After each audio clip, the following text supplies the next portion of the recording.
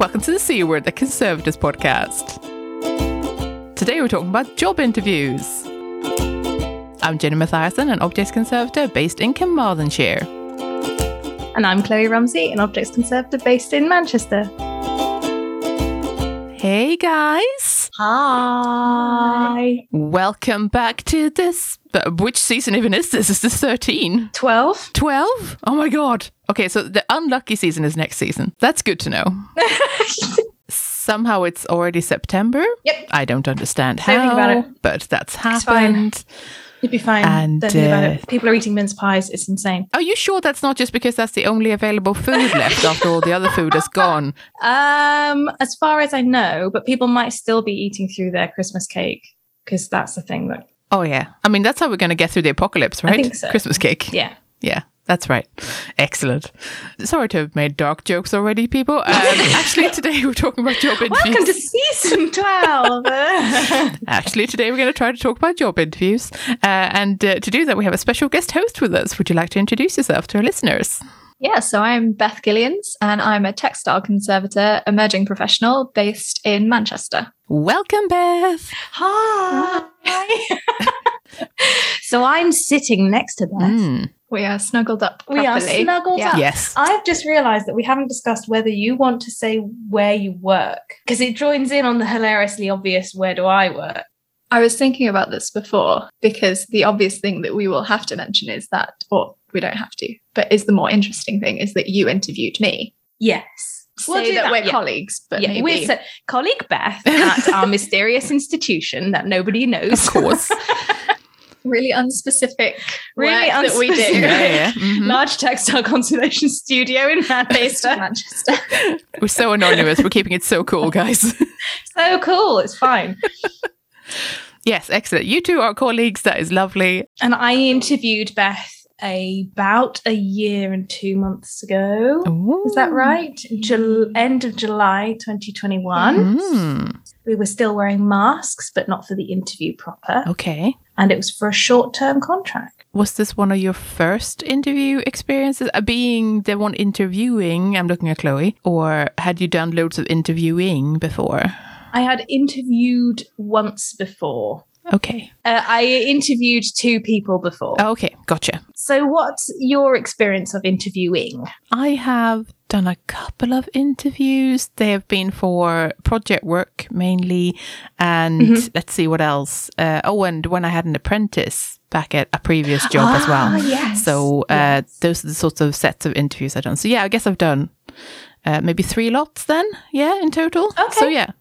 Okay. You're up on me then. You're an expert. I am very much not, but it was very interesting seeing how interviewing works in a larger organization, because at the time I worked for a local authority, so there were a lot of like, you have to go in this training course and here's all this material you should read beforehand, and that's someone else sort of put together the job ad and stuff, but the sort of, here's the vetting process and all of the things that we're going to do when the applications have come in. That was interesting to learn about. And we did like a scoring matrix of some sort. That was the one that was used in the council. So it was like candidates had to sort of hit certain, not buzzwords, because that's not right, but like they had to mention certain things so that we could score them on certain topics, and we had to design the questions to hit those sorts of broad areas that we needed to prove that they could do. Basically, a lot of sweating about how do we phrase this question so it's not too on the nose, but they can still say the thing that we really need to hear about. We've already landed on the first thing that I wanted to talk about them, which is the mystery of them on the other side. Like, how do they actually work? Yeah. Because it is often a numbers game. Yeah. And you can be the loveliest person in the world, but if you don't say the words health and safety, or if they've asked you about how to, I don't know, work with others and you don't talk about communication, you talk about something else, then that can't be graded. Yeah. If you see what I mean. So it's usually like a 1 to 5. And for each answer, you tend to get a number, I suppose, between 1 to 5. Yeah. And I don't know if that's like just sort of standard recruitment practice, or if that's just how it works when you're in the sort of institutions that you and I have been in, or I don't know if it's how it works everywhere is what I'm saying. It's been my experience that this is how it works, is It's what we use, and my institution tends to, use the sort of best working practice of larger institutions as a model to keep things proper, basically. So yeah, you have, is it 5 to 6 questions? Oh, I feel like we had maybe more than that. But I can't remember exactly. It was more than it needed to hit all the major criteria. So it's based, at least ours were really based rigidly on the job description, because it was like, well, you've put these things in the job description, you now have to ask all about all of them. Yeah, same. You know, in the end, there's a bit of free form bit where it's like, is there anything else that you would like to tell us, or anything you would like to ask us, and that sort of thing. I hate that. What do you say to that? The cheat is that one. You Google it. For my last interview, I thought I never have questions, or rather I have questions, and then everyone answers your questions during the interview. And then you sit there at the end and you think, I don't have any questions, panic. And I look really unprofessional now. And so I Googled for good interview questions. And actually there are some brilliant things out there that are really useful for how you would think about how you would phrase things even through the interview. Oh, I love that. Or what I'm trying to look at. So, do you feel like you have a favorite that you came across? I mean, not to put you on the spot, I realize that you might not remember them now, but I really liked asking them about their favorite thing about their job. Oh, that is a good one. I like that. Because obviously their job as someone above you is likely to be different than yours, but then that's potentially a workplace culture question. That's a bit hidden, or it gives them room to go in different directions with that. One that I have used in the past has been, what does the ideal candidate look like to you? Like, who is that person to you? Because if they then answer something that I'm not, like, oh, we want someone very polished who can, I don't know, suck up to all the big wigs, then I'm like, okay, well, this is not for me. But I like it as a way of measuring what the actual workplace might be like, or what they perceive it to be like, which I quite like. I'm always too terrified to ask questions. Oh, really? Oh, yeah. I'm always like, I'm not going to make this any worse than it already was, you know? But when I was interviewing on one of the occasions, one of the questions that we were asked, so the question that we asked this person was along the lines of, how do you protest or campaign in your life? Mm-hmm. What do you do, kind of thing? And this person gave a good answer of the ways that they work with other people and things like that. And their question at the end was, how would you answer that question? Because, it was a challenging question that we asked them. And we asked it because, as you said, it was on the job description that people would sort of be it sort of campaign-minded, I suppose, or social justice-minded. So though it was a conservation position and, it's the hand skills and everything that is the primary thing, because it's part of our organization, we did ask it. That was one of the things that afterwards we were like, I love that this person turned it back on us and said, all right, what do you do? What is it that you do in your life? I like it. That's great. Yeah. So shout out to that person. Shout out to that person. You were great. Yeah. Honestly, great. I also think that I sympathize so hard with people who are being interviewed, because I'm rubbish at interviews. I hate being interviewed. Or in terms of for a job, it's just like, this is the worst. Hate it. So I completely understand when they look nervous and stuff. And I'm like, I just want to get really inappropriate and offer them another cup of tea and touch their arm and go, it's okay. I'm not that scary. Shall we acknowledge at this point that interviews are the very worst? I mean, definitely. Of all social situations. And you don't know what the boxes are. You don't know what the boxes are. But you don't know what to tick. No. Exactly. But we can talk about people having the questions in advance, which I think is a definite thing. Yes. You don't know what to tick. You don't know what they're after, but you know they're after something. You don't know these people, so they're strangers. I mean, I don't know how many telephone interviews people do in conservation, really. But then you've got the telephone situation that people often don't like. Online. And then you've got all of that social anxiety. But does that actually outweigh the anxiety of getting to the place on time? And can you find the loos? And have you spilt your lunch on yourself prior? Do you have anything in your teeth? And finding the right room or talking to all the other awkward people that you need to navigate to find the interview. Is there a huge crash on the M6 and you can't get there on time? The train's cancelled. Or worst, you've been given the first interview of the day, which means that you have to have an overnight stay or leave your house at 4 o'clock in the morning to get to the thing.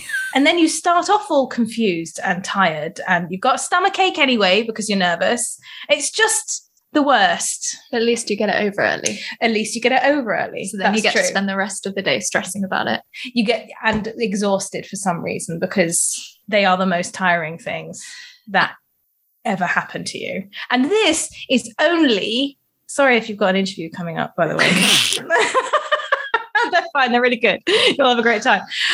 This is only if it's the standard like hour and a half, 45 minutes to hour and a half interview situation. I think all that said, though, the best thing that I do before one is try and take a minute of grounding or whatever you do to just remind yourself that ultimately it's conversation with people who are interested in conservation about what you are interested in. Yeah. None of us go into this because we are not people, like we are people that love this. This isn't big money. None of us are going into it for other reasons. You are going to meet some probably quite nice people and talk about something you both love. You're completely right. And actually, we did ask this on Twitter. We did ask a while ago now, how do you deal with nerves ahead of a job interview? So the one that you said, Beth, is really, really great. Other people have said, meditation and breathing are great in many situations. Imagine your tiny part in the enormous world and then let it go. Yeah. You know what that reminds me? One of my friends sent me like a tweet the other day, and it was something along the lines of, just remember that you are a tiny being clinging onto a big rock that's actually really small and that's just hurtling through the universe. So in actual fact, you're not eating too much cheese. And Yes. and that's what you need to channel for a job interview. It's like, in the cosmic sense, this doesn't matter. Jane says, tell yourself that you must be qualified for the job if you have an interview. So that is okay. Oh. The interview is a chance to sort competent from best. So you might as well go for it, as bland won't get it. All right. So go big or go home was Jane's thing. I like that. I like that. There's something in confidence about that, isn't there? Oh, yes. So, Yes. No, exactly. Taking ownership of the not blandness. Yes. yeah. Because that's the thing on the other side of the table. What you will remember is that someone has this really weird hobby that you've never heard of. No, truly. Yeah. Or I mean, that was my mum's really not very helpful interview advice, was always wear one specific piece of memorable clothing. yeah. It's whatever like it is that. to be memorable, as your name will tick something in their heads. I would take that one further and say, other than it being memorable, if it's something that gives you confidence, that is better. Yes. So if it's like your special stompy boots that you just know will make you feel top of the world, then wear the stompy boots. This is why I always wear heels. Ooh. Confidence Because heels? confidence heels that Nice. make a good, specifically ones that make a good noise. Oh, I They like have it. to make a good noise. Because I don't know, I'm quite short and I wear flat boots a lot in my normal life.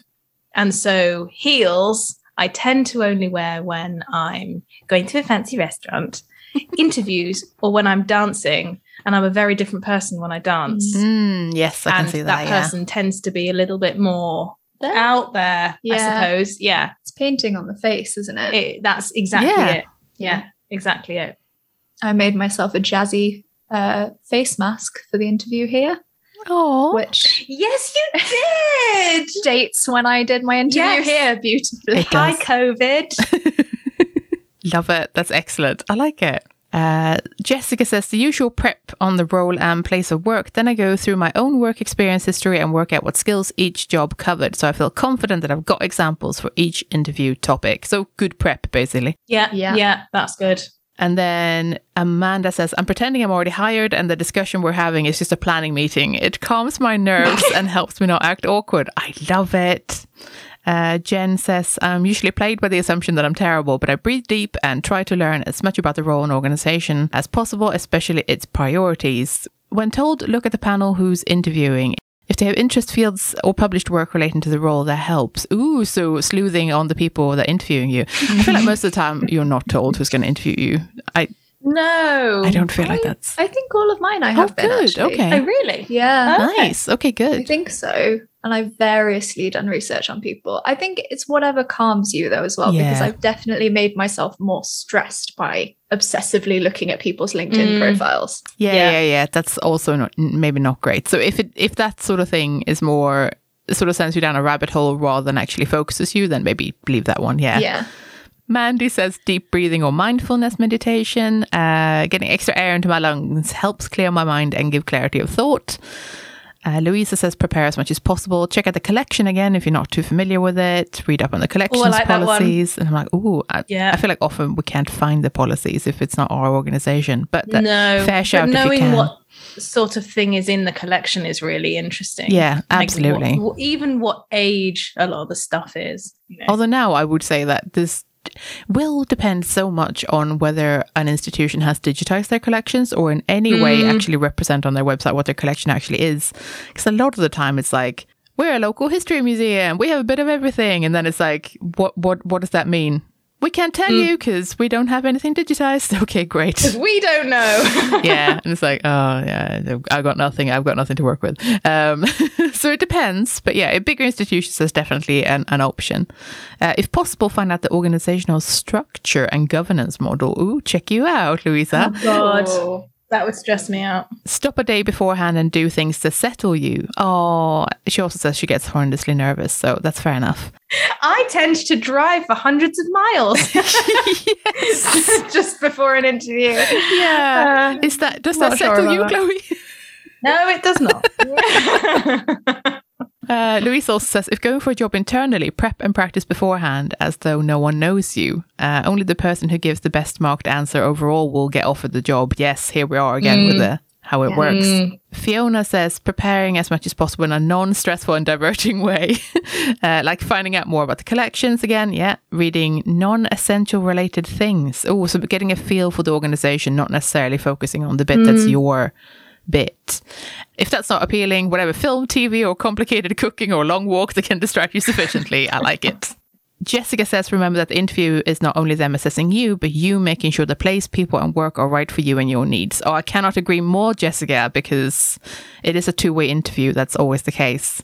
And I know that we're all invested and we'll have bills to pay, but sometimes you just get a vibe from a place, don't you? Where it's like, yeah, I sort of hope they don't pick me because actually I don't think this is very good at all.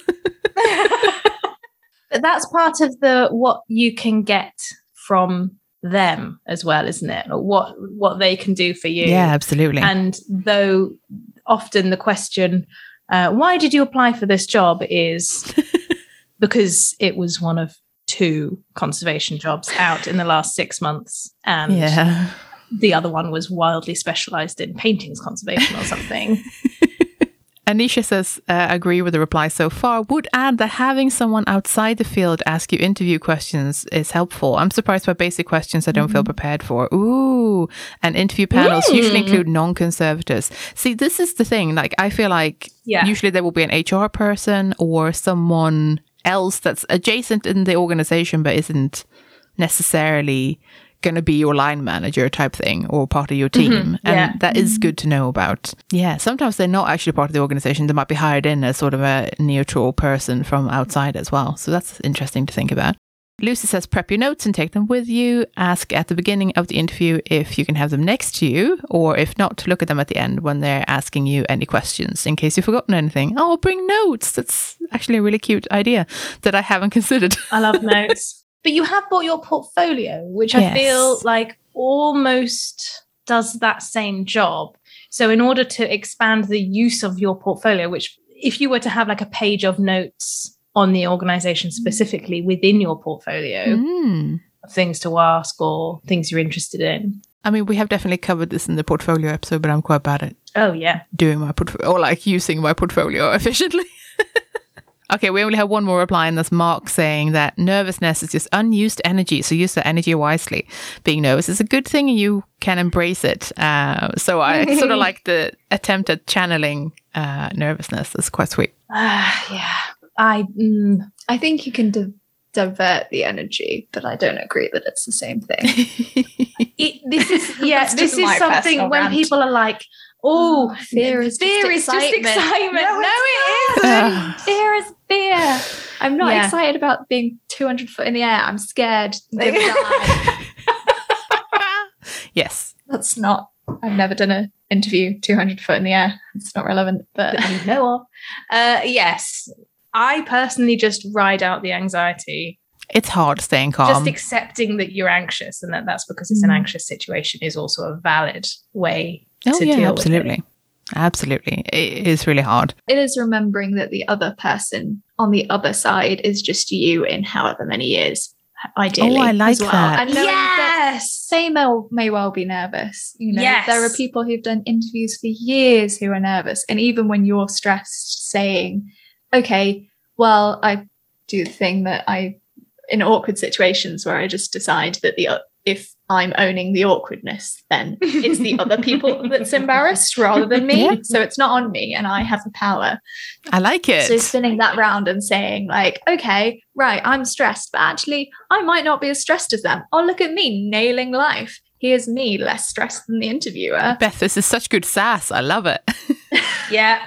Even if it's a lie, just I was Tell super yourself. nervous before your interview. I think you were the first in the day. I was the first in the you were day. the first in the day. And I was stressed out about it for a week because I knew when the date would be.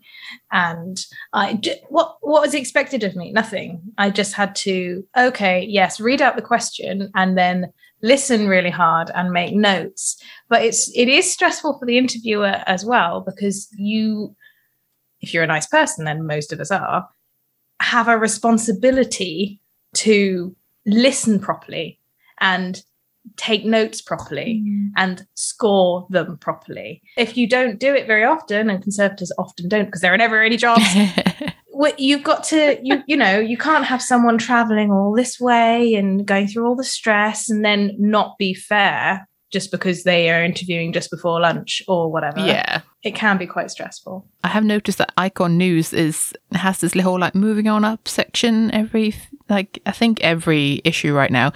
And they tend to be like sort of more seasoned conservators giving advice to like emerging conservators in terms of like sort of how to build their careers and stuff. And sometimes they include interview tips. I think the most recent one might have. That's actually really nice. And Icon News are available for free on the website as well. You don't have to be a member to read them. So, that's a tip if any of you sort of want to look through that resource, then that might be a good shout. Get more voices than just us. One of the reasons we wanted to do this episode at this time is that it's been a while since we've targeted an episode to the early careers. Yeah, I mean, it applies to everyone, but yes, definitely. It applies to everyone. You're probably going to be bricking it more if you're early career. Exactly. And it is harder in so many ways. One of them, obviously, is that you don't have as much experience to talk about, whereas a mid-career will be like, oh, which of my examples shall I discuss? Yeah, exactly. But the other is that you simply don't know what they're going to ask. Like if you've done 3 interviews before, you've got no idea. You know by Googling it, or someone might ask me, what are my best qualities or my worst qualities? Someone might ask me about health and safety, but usually you don't know at all. So perhaps we could talk about the kind of things that are asked in museums. Oh, now we have to actually remember what on earth we were talking about. I was just thinking that. Because I don't know if anyone else does this, but after I've survived an interview, I tend to my brain just goes, delete. It does it to exams and stuff like that as well, where it's like, walk out, delete. it's safer sometimes. You don't go over it as much. Yeah, exactly. Oh God, I didn't answer that question. Quite right. Or I mean, staple ones are going to be things like, give us an example of teamwork. When you worked as part of a team, that will be a really common one of some description. Yeah, and that can be, in a university project, or we've had people as scout leaders before, because there's when have you led in a team as well is another one. Fair, yeah. I think bringing in that you can lead and take instruction is always good. Yeah, I think that was, so as part of my master's, we actually did a couple of lectures on interview skills, which was great. That's really good. Weirdly, it also felt like there was slightly more pressure afterwards because it's like, we should know what we're doing now. We've trained in this. Oh no. But that's just my own brain.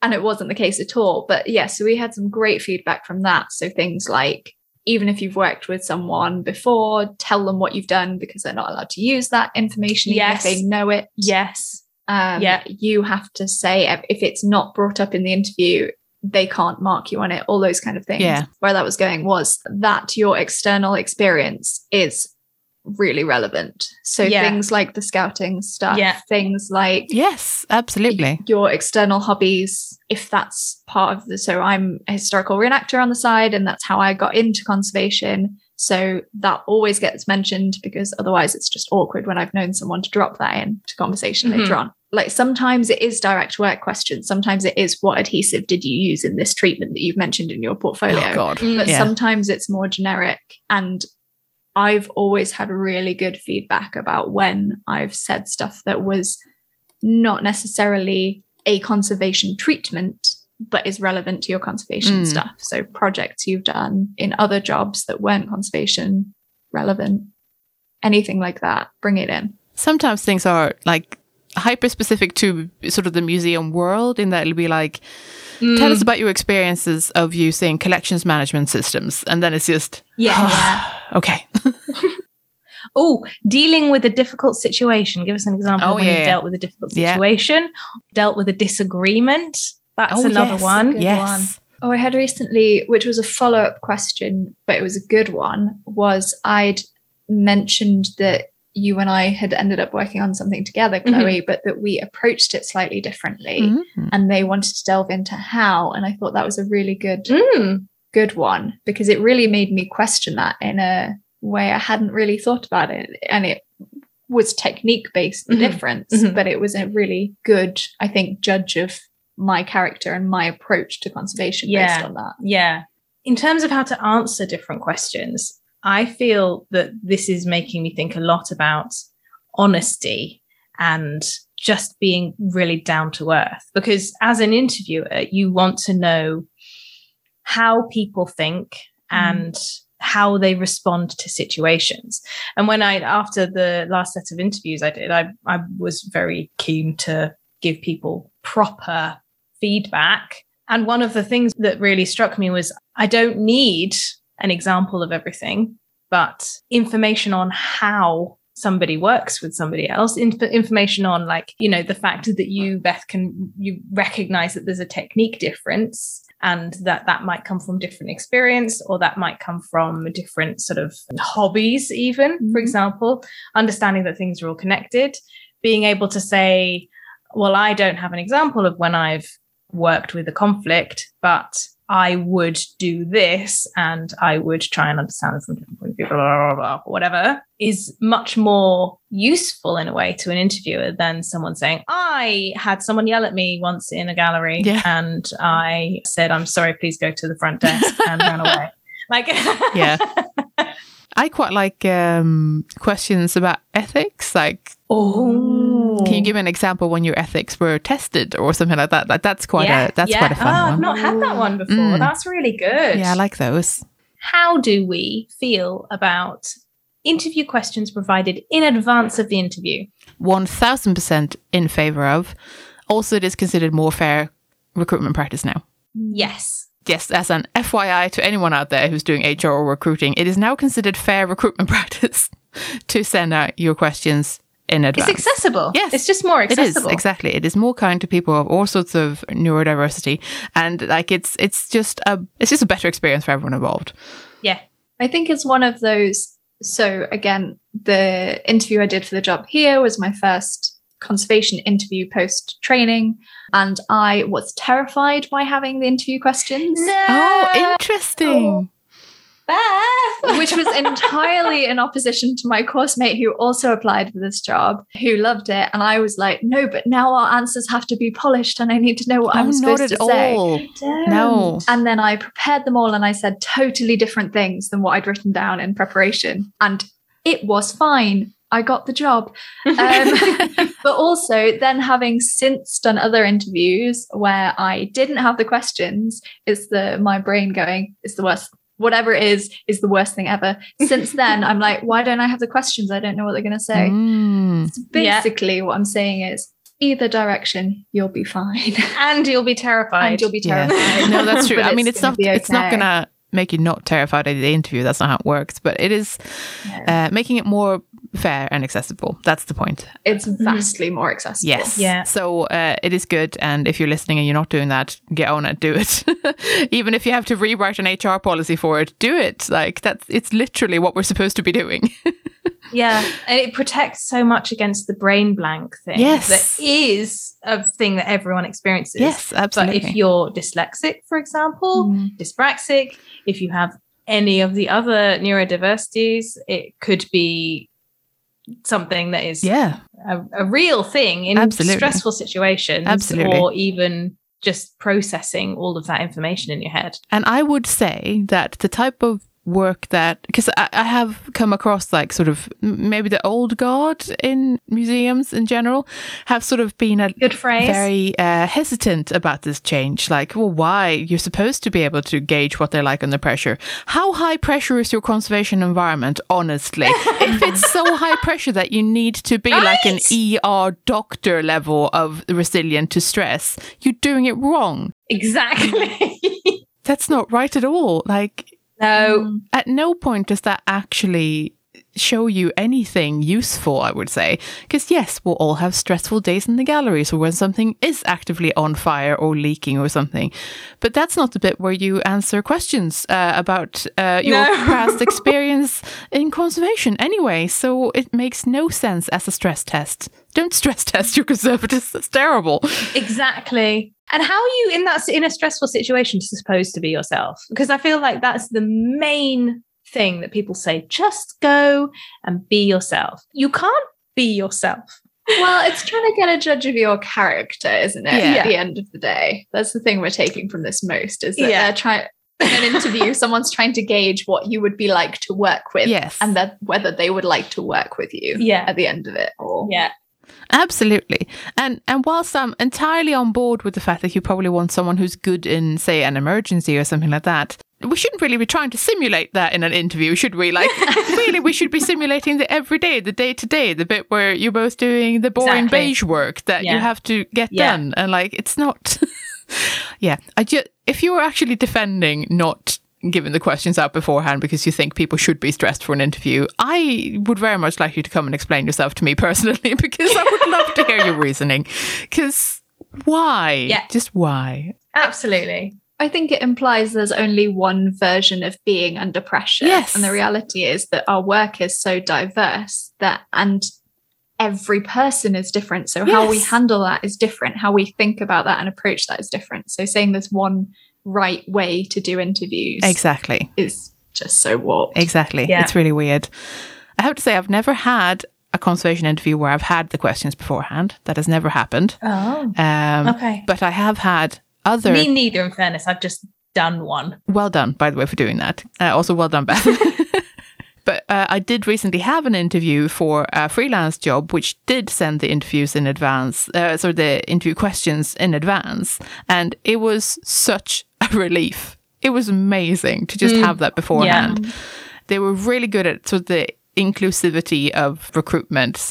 And it was surprisingly chill. Everyone introduced themselves. Everyone was nice. Everyone said their pronouns. Really excellent. Everyone did a visual description of themselves in case, the person they were interviewing needed that extra bit of accessibility. Yes. I loved everything about it. It was brilliant. I was like, this is what recruitment should be like, guys. Yeah. This is it. This is what it's like. This is what fantastic. It should be. So, that's something to take on board. But yeah, I was still a bit nervous, but nowhere near the sort of tsunami of nervousness that's normally associated with interviews. So it certainly helped me. So we did ask our friends on Twitter, what do you do when your mind goes blank in an interview? And we asked what do they do to sort of unstick themselves when that happens. And Hannah said, repeating the question back out loud can help. Don't be afraid of silence. Take a breath and a moment. I've given non-conservation examples before where I couldn't think of a directly related experience. Yes, that is what we've been saying, isn't it? That it's not, it doesn't have to be conservation related. As long as it's an example of the thing that they're asking for, that is plenty. So it could be teamwork or leadership. That could be from sports clubs or external committees. Yes, exactly. Someone else actually says I write down the question or do bullet points so I can refer back to for multi-part questions. That's a good point. Yes. God, I hate a multi-part question.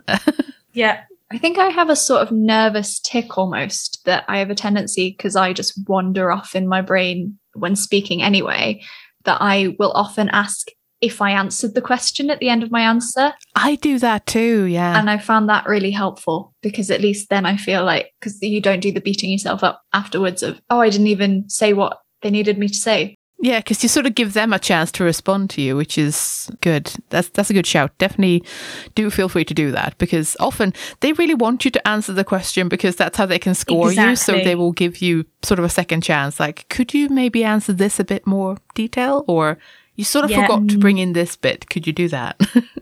Exactly. Yeah. It's just like giving a talk. People are sitting there wanting you to do well. Ashley says, I will say my interview nerves have gotten the better of me at the moment. Can we please come back to that question?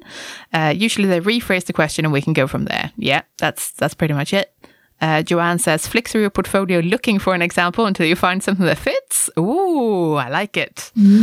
I have done that before. I use it as a brain jogging thing. Or, oh, that question vaguely relates to working with contractors. Let me turn to the section of working in contractors with my portfolio. And oh yeah, there I am doing this specific thing that I can now talk about because I've seen it. Joanne also says, if interviewed on Zoom, have multiple notes laid out around your computer to use as prompts. I quite like that. You can have post-it notes around your screen or something. Yeah. Like a crazy detective. Oh, yeah. A crazy wall. Definitely the vibe I go for. Emma Jane says, ask for questions in advance, or at least prompts or themes of questions. That's quite good, if they won't give you the questions in advance. Prepare with the most commonly asked questions. Write them down in bullet points. Refer to them if needed. Write down the question as it's asked. Take your time and remember to breathe. Yes, those are very good ideas. So, yeah, I like how many people say take notes. I don't think I've ever been with it enough in an interview to actually be able to write anything down. Like, if I'm the one being interviewed, I think I'm too scared to scribble anything. Probably get too paranoid about eye contact to do that, but... Yeah, same. I'm a bit weird about eye contact, as in, if I think I'm doing it too much, I then get distracted and can't think about anything else. Yeah. Everyone always says that you should maintain eye contact, but can't do it too much because then it's weird. It's just be creepy. Yeah. It's not a challenge. So there are different types of interview that we in the UK tend to have, in conservation, the 45-minute long conversation, and then potentially in advance or after, or in fact during, looking at an object as the practical session. Yes. What kind of practical sessions have we had? I mean, sometimes I've been shocked by not having a practical session, because then I'm always like, what's happening now? Have they forgotten this?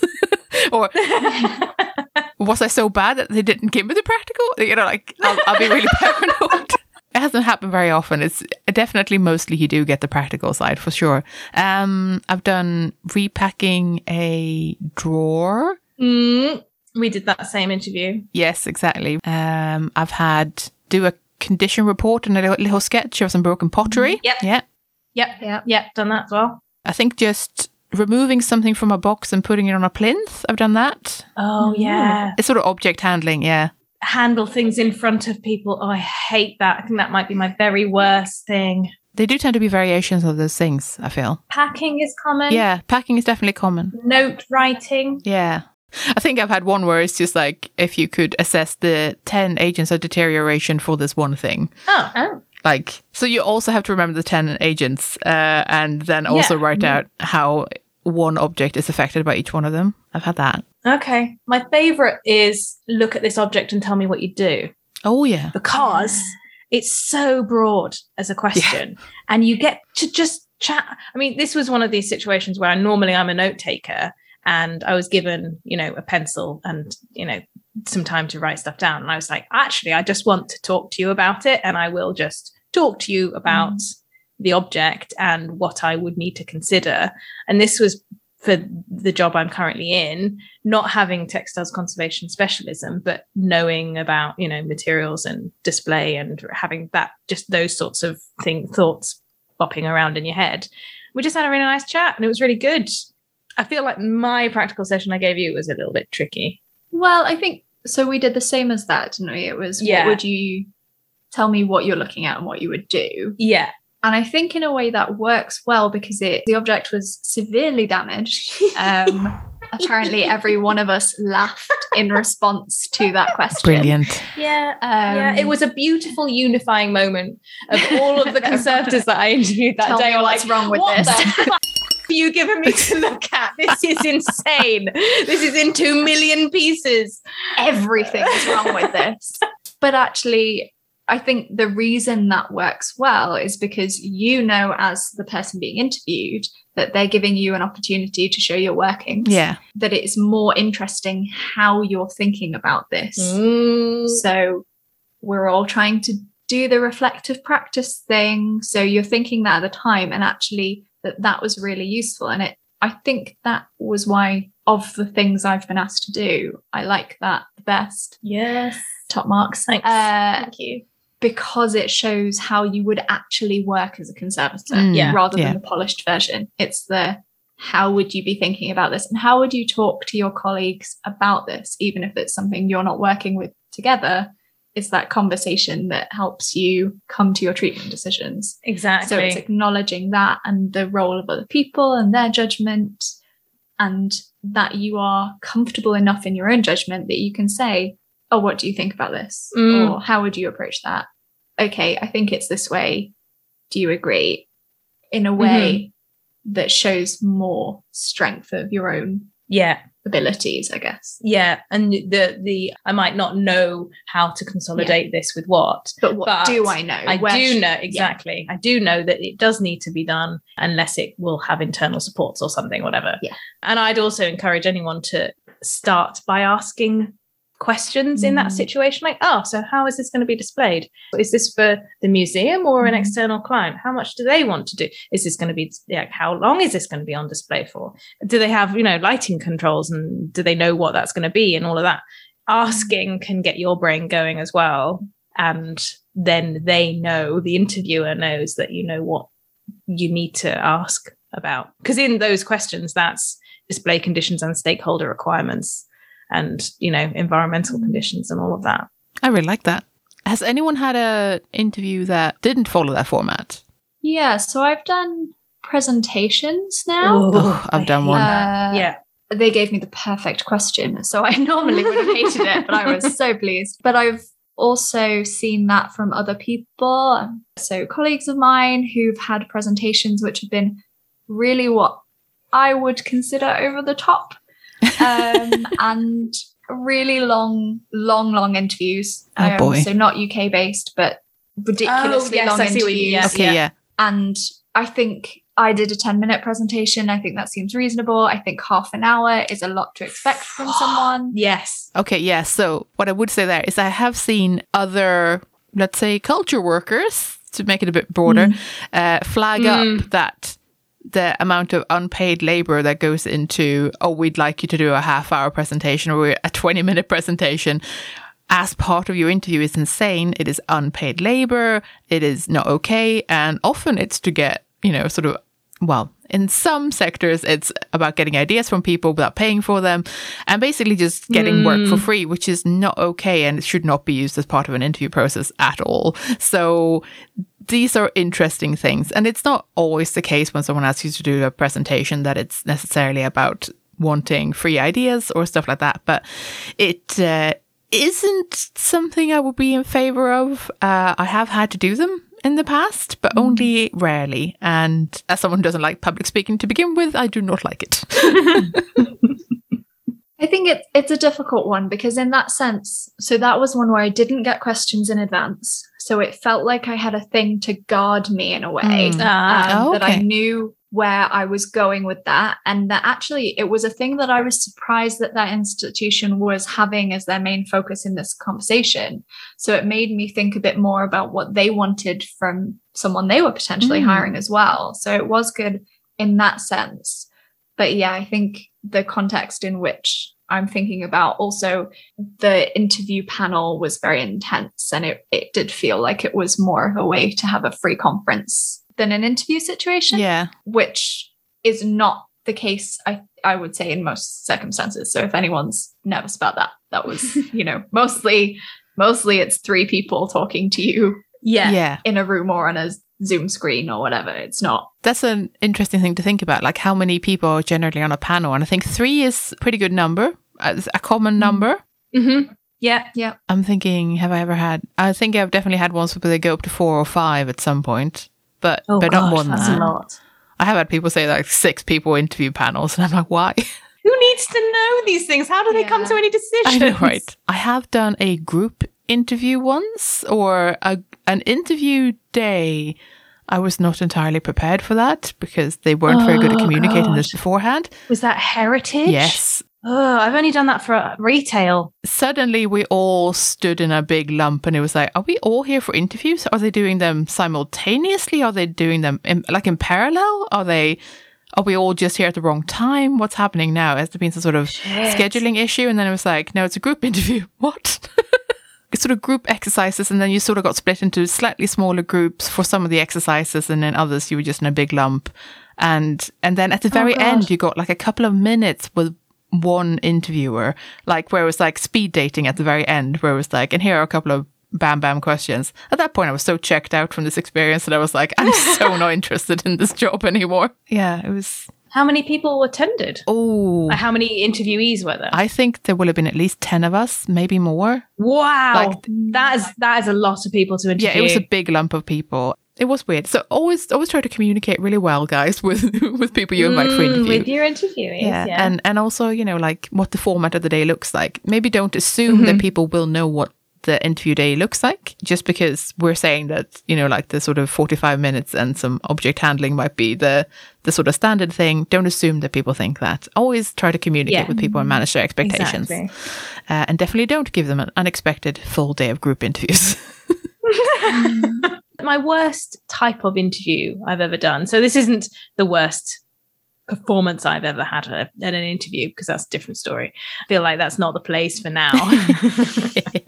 We're probably already talked about it as well. Was perfectly fine condition report practical session, and then normal interview, and then role play. Role play?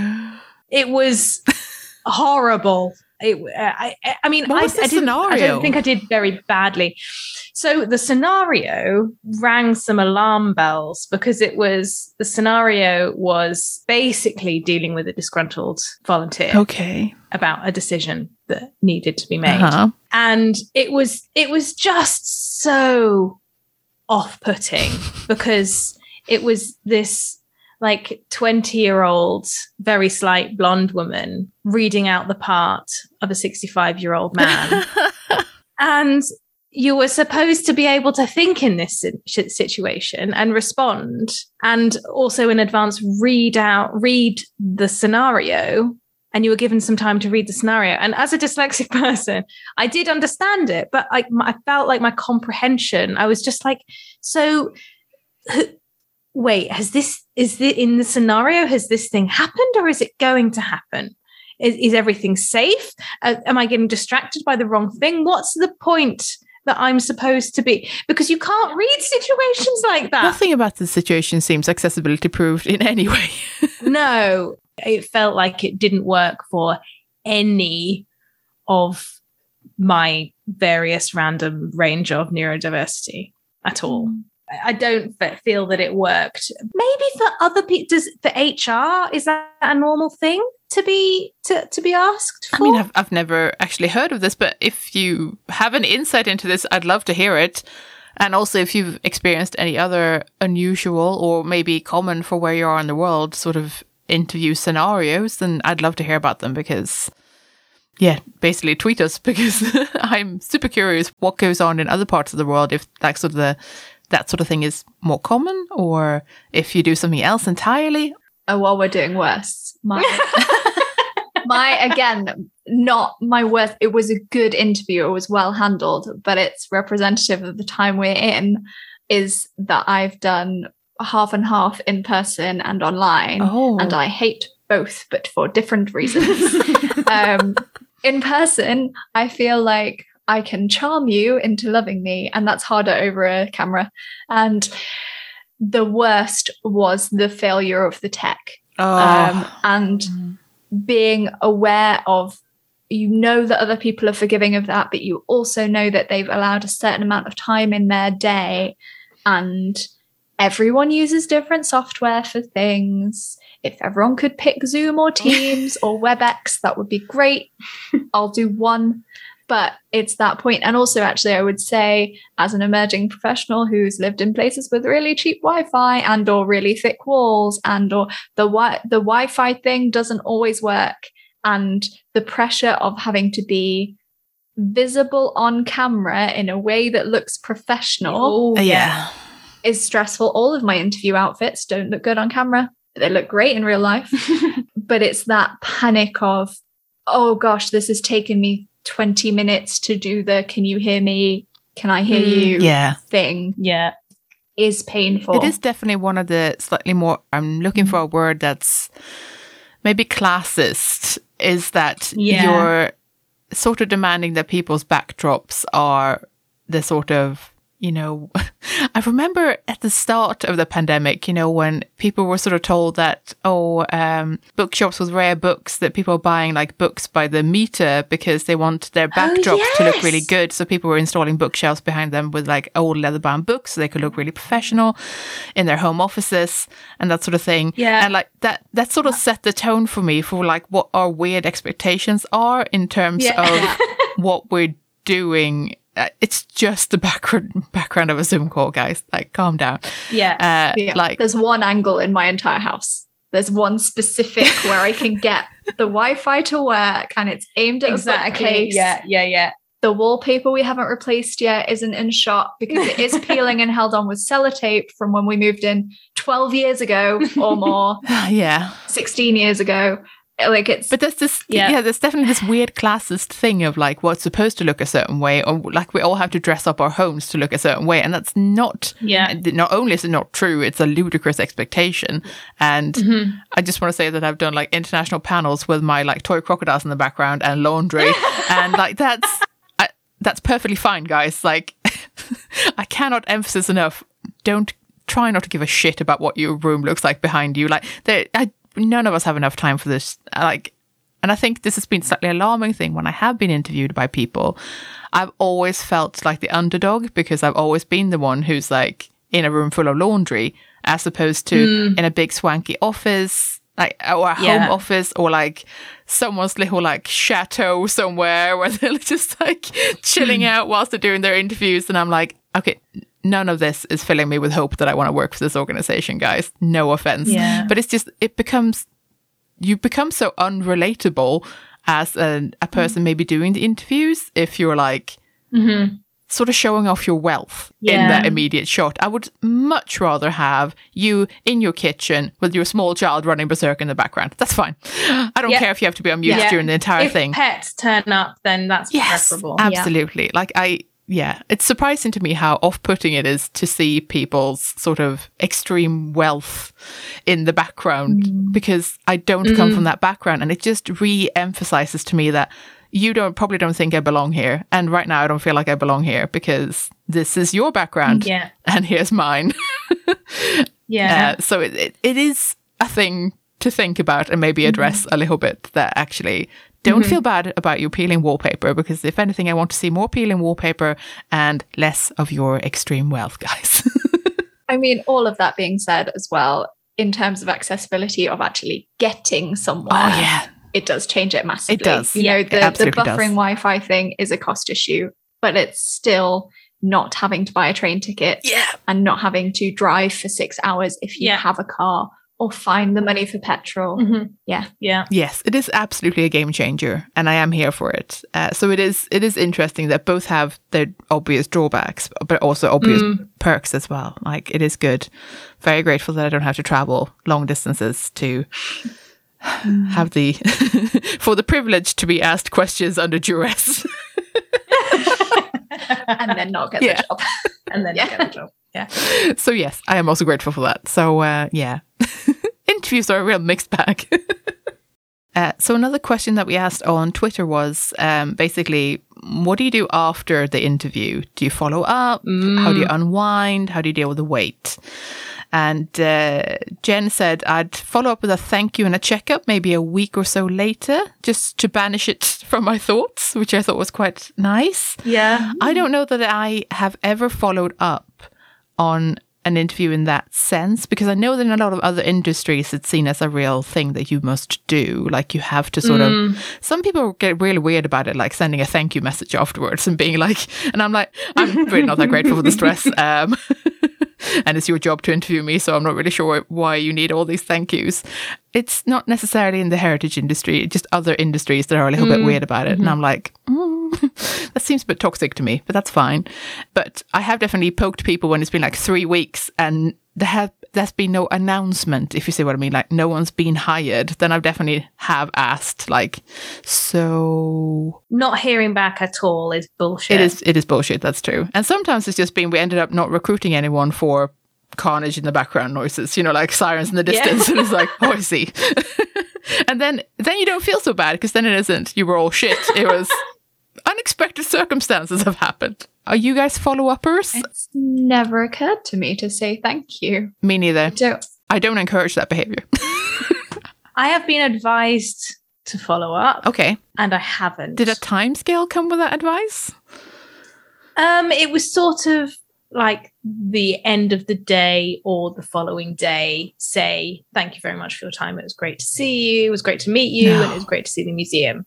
Like that. And it doesn't need to be, I was so dreadfully grateful for your time, blah, blah, blah. But it's... I guess as someone who has actually done interviews, that would literally not sway me in any shape, way or form, because it doesn't matter. It makes me feel pushy, which is why I haven't done it. Like, you've got to decide now, and it's not going to be changed by whether or not I've sent an email saying thank you. Because like, aside from the feeling a bit weird about sending such a message, is that as the person recruiting, it wouldn't impact anything at all, because it's about the scoring. I think in the context of following up when you haven't heard anything, that makes total sense. But I would generally say it was nice to meet them at the end of the interview. And then I would consider that the mic drop. We're done now. Yeah, yeah. As long as you don't like peace out and like flip the table on your way out. Like I feel like you're probably fine. Zoe says, a colleague introduced me to the concept of a trauma treat. In the case of job interviews, after all the work and stress of a potentially failed interview, you're allowed to treat yourself to something that you really want. For me, this is manifested in a large collection of Birkenstocks. I love that. Yes. Zoe, that's excellent. I mean, I would go for food. Same. I would go for, you can now get yourself a really dirty burger. Yeah. Or like you can have an entire pizza now. That kind of treat. So it's the takeaway type situation. Now you don't have to do any washing up, and it can be so full of salt. Finally, we have Lucy, who says, I always try to write down the questions they've asked me. Very good. And then treat myself to a nice meal. If the interview doesn't go well, at least I can say I've had something yummy. Yeah. I have in the past at least written down the questions as a way of, okay, so you have now got another load of questions to put in the bag for future. Because unfortunately, sometimes you can't always guarantee that you'll get good feedback. Yeah. Once I'm told that I haven't been successful, I will probably reply with, is there any possibility of feedback to improve for next time, sort of thing. I've had a lot of success on Chloe's prompting with asking really specific questions in feedback. Ooh. Because if you're just generically asking for feedback, that's an overwhelming thing to do. And people just say, oh, you were very nice, but we went with someone else who had more experience. Well, of course you did. I trained a year ago. Everyone's got more experience. That's a really good shout. You know, is there anything I could improve in my portfolio specifically, or in how I spoke about what I did, or in my presentation, whatever it was, that then people could really easily answer the email, so they were more likely to, I think. That is a great idea. Thanks. You're both welcome.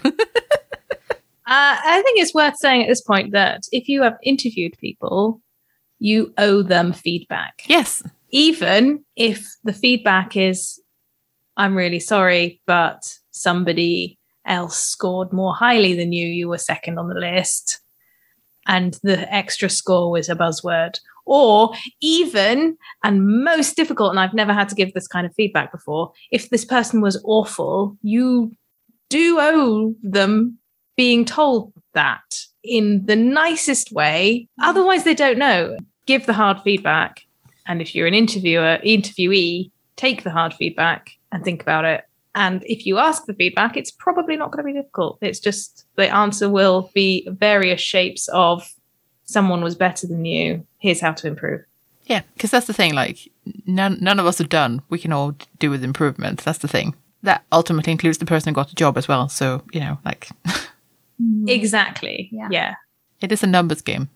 It is a numbers game. But you can totally do it. And hopefully you've gotten something useful out of this in terms of thinking about some of the ways to approach nervousness, or how to think about the questions, or how to stall for time.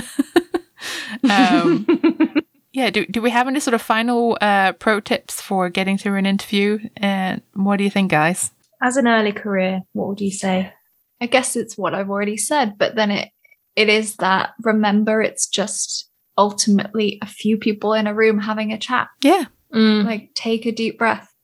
And I felt so much more confident in my own ability to present, seeing other people be scared and knowing that everyone else will be as scared as you. So that's okay. You're allowed to be scared. I think that's the biggest thing, knowing it and acknowledging it and doing it anyway. Yeah.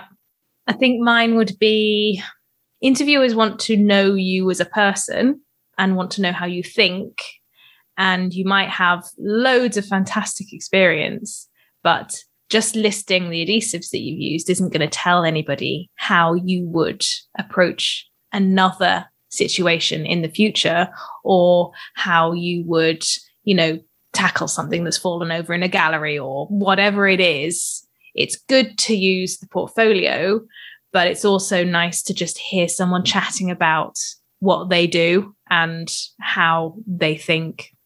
Yeah, absolutely. Again, it's coming down to we're all people just talking about things that we enjoy.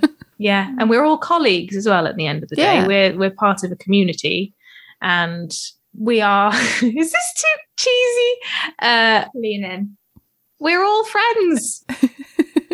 So... yeah, we just want to know in what way we're friends. Oh, is that really trite?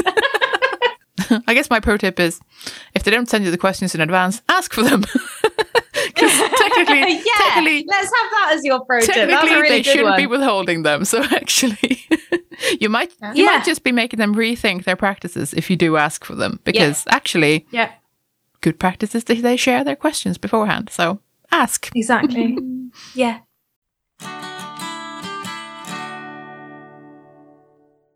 As usual, we welcome your comments, questions, and corrections. And we haven't done one of these in a while, have we, Chloe? It's been a while. Is that because we have answered things to people directly, or is it because we haven't had any corrections? No, we've done nothing wrong. People are super nice to us all of the time, and they don't let us know when we screw up. Thank you. Which is pretty adorable. Mostly people don't have complaints, and sometimes something is so hyper specific when people write in that we just reply directly to them, because that sort of makes more sense. Yeah. But this one is really nice, and this is from Josiah, and he says, I'm listening to your career changes episode as I'm writing this. I am a private practice conservator working on all sorts of objects in my little workshop in Carlisle, PA. That's is that Pennsylvania? I'm so bad at states. I could Google it. Hang on. PA. Pennsylvania. Nailed it. Good. Well done. I apologize profusely to any American listeners. This is me all of the time. I know very few states. I'm trying to think of the states that I do know. CO is for Colorado. MD is for Maryland. I don't know a lot of them. TX is obviously for Texas. Some of the others I'm really hazy on, guys. Sorry about that. Anyway, conservation was my first choice, but I came to it after many years as a forest firefighter in Western US. What? That's a career change, is it not? In short, I discovered conservation about halfway through my senior year of undergrad as a history major. I had wanted to study history, but I wasn't sure what I was going to do with history. I had a vague idea about maybe being a high school history teacher, but then I heard about this cool field called art conservation, where you actually got to handle all of the cool historic artifacts and museums. Yeah. Having been a history major for the first 3.5 years of my undergrad, I was very short on the chemistry and studio art credits that I needed to apply for conservation grad school. Yeah, that's fair. Yeah, common. So I started doing those credits at a local community college in the winter. In summers, however, I was working at the Forest Service, fighting fires all over the West. This sounds like a dramatic backstory. It does, doesn't it? I love it. I'd been doing that all through college already. I love fighting fires, even though I knew I was working toward a conservation career. I wasn't really in a big hurry. I spent about 10 years as a firefighter before eventually going to conservation grad school. I worked in a couple of museums. I got a job with a private practice objects conservator for a few years. Eventually, I decided to start my own conservation workshop, and now I have a small but growing client list of private collectors and museums. And I've gotten back into my firefighting interest as a volunteer in my local fire department. I love it. This person is a gem. Oh, I know, right? Fantastic story of a career switch over there. That's amazing. I absolutely love it. So good. Thank you so much for sharing that. I'm sorry it's long overdue that I actually read that one out, but I just really want to share it with the world because I loved it. And I hope that more people can tell us about their career changes, because that's an amazing backstory. And it sounds like maybe a superhero origin story of some description. It does, doesn't it? It's like the sort of... It's between that or like a really romantic book. Oh my about God. conservators. He's also a firefighter. God, I'm so sorry, Josiah. No, I've definitely made this weird. No. This is definitely a writing prompt if I've ever heard one. Please do let us know what other unusual backstories you'll have. Yes, please. It's great. I love it. Yeah. It's great. Yeah, thank you so much, guys. And definitely do get in touch with us if there's anything we've gotten wrong or, like anything like that. Gentle slaps on the wrist we're here for. Yeah, re-education we're here for. Other points of view we're here for. If you're enjoying the C Word and would like to support our work, then please consider becoming one of our patrons. For as little as $1 per month, you can help us keep our episodes online and more of them coming. Patreon helps us meet our regular costs for the show, and also to plan ahead so we know roughly how much of a monthly budget we've got. That's super helpful when you're trying to do something special like buy a better microphone or save up to go to a special event. Your support also helps keep us free of advertisement. In return, our supporters get access to our archive of extended episodes, which you can only access on our Patreon page. Yeah, for that $1 a month, you get a little extra audio enjoyment. We've crunched the numbers, and it's about 10% extra content on a regular basis. Well, that's not bad for less than a cup of coffee, eh? If supporting us sounds like something you'd like to do, then head over to patreon.com/thecword and join our bunch of absolute champions. And a warm welcome to our latest patron, Charlotte. Thank you so much for joining us. We really appreciate it, especially in these slightly tricky times. Thanks for listening. We're the C Word, and you'll be listening to Chloe Rumsey, Beth Gillians, and me, Jenna Mathiasen. Join us next time for an episode about the cost of living crisis. In the meantime, you can check out our website at thecword.show, tweet us at the C Word Podcast, or simply email us on thecwordpodcast@gmail.com. The intro and outro music is Spring by Didi Music, used under a Creative Commons Attribution License, with additional music and sound effects by Callum Robertson. This has been a Wooden Dice production. Should I try to pretend that I remember how to do the intro after a break in the season? Yeah, nice. Okay. Have you still got it written down? I mean, somewhere, but it's certainly not anywhere. Certainly not anywhere that's useful to me. It's in our archives now. It's more likely just tossed around the room here somewhere. Who knows? This room is a catastrophe. I'm glad you can't see the floor. And that is the Easter egg at the end. You know what? It might be.